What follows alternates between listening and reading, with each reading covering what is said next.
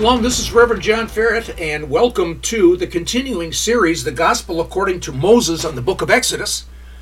And we are in the main lesson 47, and lesson 47 has got everything to do with Exodus chapter 20, verses 1 through 17, and we're focusing in on the Ten Commandments.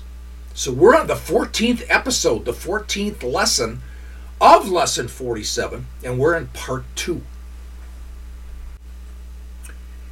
So once again, we're focusing in on the 7th commandment, thou shalt not commit adultery. And we have to realize that the Hebrews coming out of Egypt were the first ones to hear the Torah. Genesis, Exodus, Leviticus, Numbers, and Deuteronomy. God inspired Moses to write the Torah. And they're the first audience coming out of Egypt. And so when they hear the words of Genesis and Exodus and the other books spoken to them for the first time, they hear God's instruction and they hear some things that really are quite amazing to them coming out of their assimilated life in the Egyptian culture. And also something completely different from the ancient pagan cultures that were all around them. So yes, for the Hebrews coming out of Egypt, adultery was a great sin, just like all the pagan cultures around them. And yes, like the pagan cultures around them in the ancient Near East, it was not about the sexual act, but about protecting the family and protecting the integrity of the family. It had nothing to do with the marriage.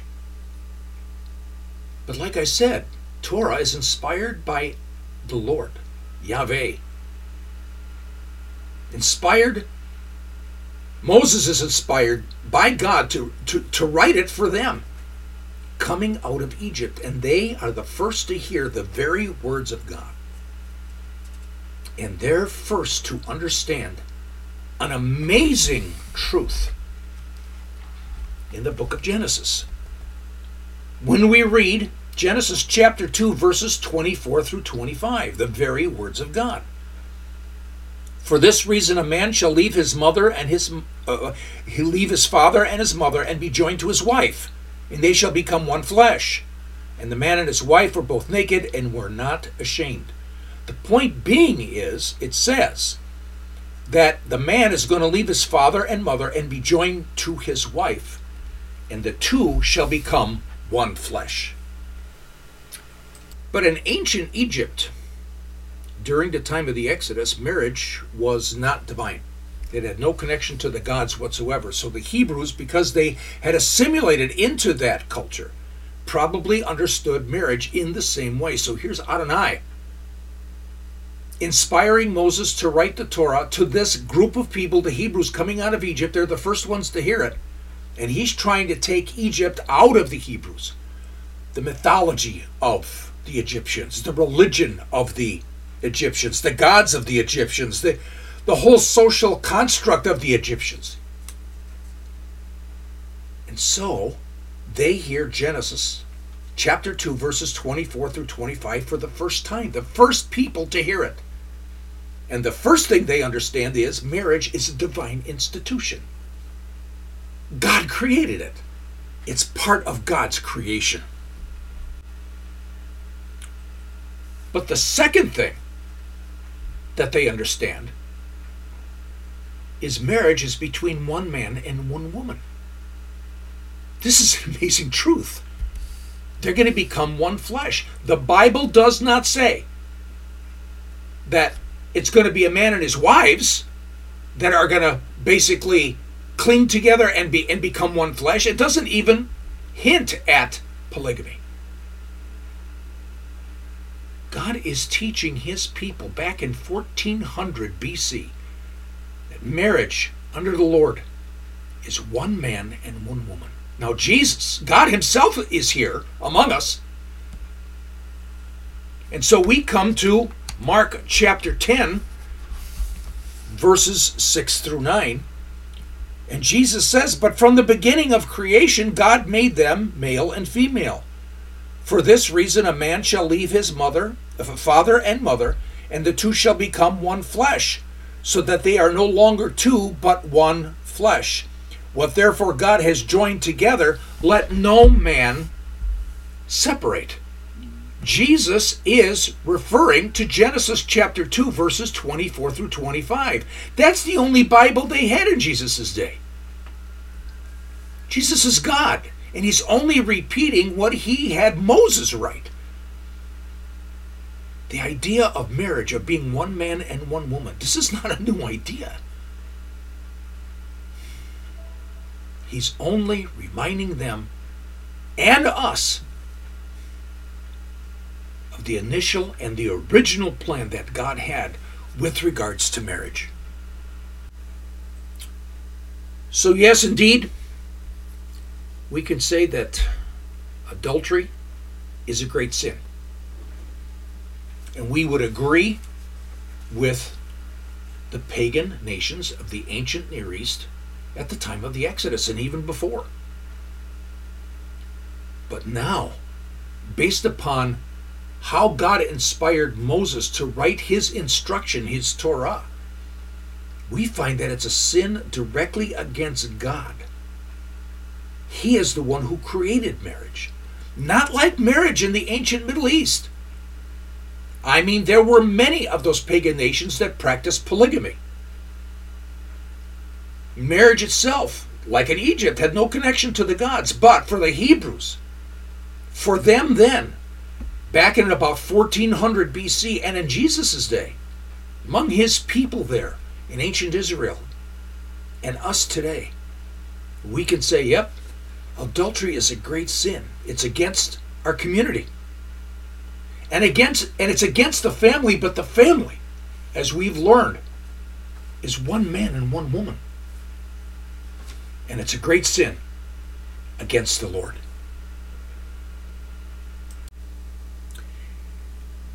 Now it's interesting to note, again, that in Egypt we find that adultery was not an extramarital affair that's related to the married woman only. Adultery was an extramarital affair with a married woman or a married man. And it had nothing to do with sex between two unmarried people. And in the Bible, it's the same thing. And here, because of Genesis chapter 2, verses 24 through 25, God has basically said that marriage is between a man and a woman. And the Hebrews are coming out of Egypt, and they understood, because of Egypt, that adultery is related to the woman and related to the man. Now it's interesting because there is a paper by a professor, Dr. Janet Johnson, and she is a professor of Egyptology at the Oriental Institute at the University of Chicago. And she brings up several points that are really quite amazing. And it gives us some background, perhaps, to how the Hebrews looked upon marriage and divorce and adultery. Dr. Johnson says in the legal arena, both women and men could act on their own and were responsible for their own actions. This is in sharp contrast with some other ancient societies, actually most ancient societies, like ancient Greece, where women did not have their own legal identity. They were not allowed to own property. And in order to participate in the legal system, they always had to work through a male in order to participate in the legal system. Usually their closest male relative, a father, brother, husband, son, who was called their lord. Egyptian women were able to acquire, to own, and to dispose of property, real and personal, in their own name. They could enter into contracts in their own name. They could initiate civil court cases and could likewise be sued. They could serve as witnesses in court cases. They could serve on juries, and they could witness legal documents. The women very rarely did serve on juries or as witnesses to legal documents is a result of social factors not legal ones. Another interesting fact in her paper: marriage in ancient Egypt was a totally private affair, in which the state took no interest, and neither did the gods, and of which the state kept no record. There is no evidence of any legal or religious ceremony establishing the marriage, although there was probably a party. The preserved portion of the first late period story of Setni Kamwaset tells how Ahuri and Nafer Kapata fell in love and wanted to marry. Their parents agreed. So Ahuri was taken to Nefer Kapata's house. People, especially the father of the bride, gave presents. There was a big party. The two slept together, and then they lived together and had a child. Basically, marriage was an agreement by two people and their families that they would live together, establish a household, and have a family. So marriage was just coming together. Basically, two families coming together. It had nothing to do with the state or the gods. We read that there's little convincing evidence for polygamy, except by the king. But there's extensive evidence of serial monogamy in Egypt. Now, either party could divorce a spouse on any grounds, or basically without grounds, without any interest or record on part of the state. And as far as the ancient Egyptian concept of adultery, it consisted of a married person having sex with someone other than the person's spouse. It was just as wrong for a man to commit adultery as a woman. Now this gets very interesting, because the Torah says, "Thou shalt not commit adultery." It's being inspired by God. Moses is writing this to a people who are coming out of Egypt who knew this. And for the Hebrews, they're probably seeing, because they had assimilated to the Egyptian culture, it was just as wrong for a man to commit adultery as for a woman. The Egyptian system was fully family-centered, and the terminology for marriage and divorce was the same for both sexes. Adultery was defined in family terms and condemned for both men and women. And sex by unmarried individuals seems not to have been a major concern. And so, I mentioned again that the Hebrews had assimilated into that culture. So again, you can check by going to the website to study this, www.lightofmenorah.org, all one word. Menorah is spelled Menorah. So when you get to the website, take a look at the top selection of options. One of them on the right side is Other Resources. Click on that. And then that'll open up and it'll give you podcast playlists. Click on that. And then all the podcast playlists will appear below. And you'll see the one, Exodus, the Gospel according to Moses. And you can click on that and then find Lesson 4, Part 2. And in Lesson 4, Part 2, we deal with the lesson of how historically we can see that the Hebrews had assimilated into the Egyptian culture after Joseph died and before they were enslaved. So, for the Hebrews, they may have understood the seventh commandment with this understanding. In other words, the understanding that here we have adultery really is extramarital sex with the wife or extramarital sex with the husband. Because it's very similar to the way many in the church today define adultery. Today in the church, basically, adultery is a man having sex with a married woman, not his wife, or a woman having sex with a married man, not her husband. And in some cases in the church, they include also premarital sex or sex between two unmarried people. And that's not necessarily true. But then we read something quite dramatic.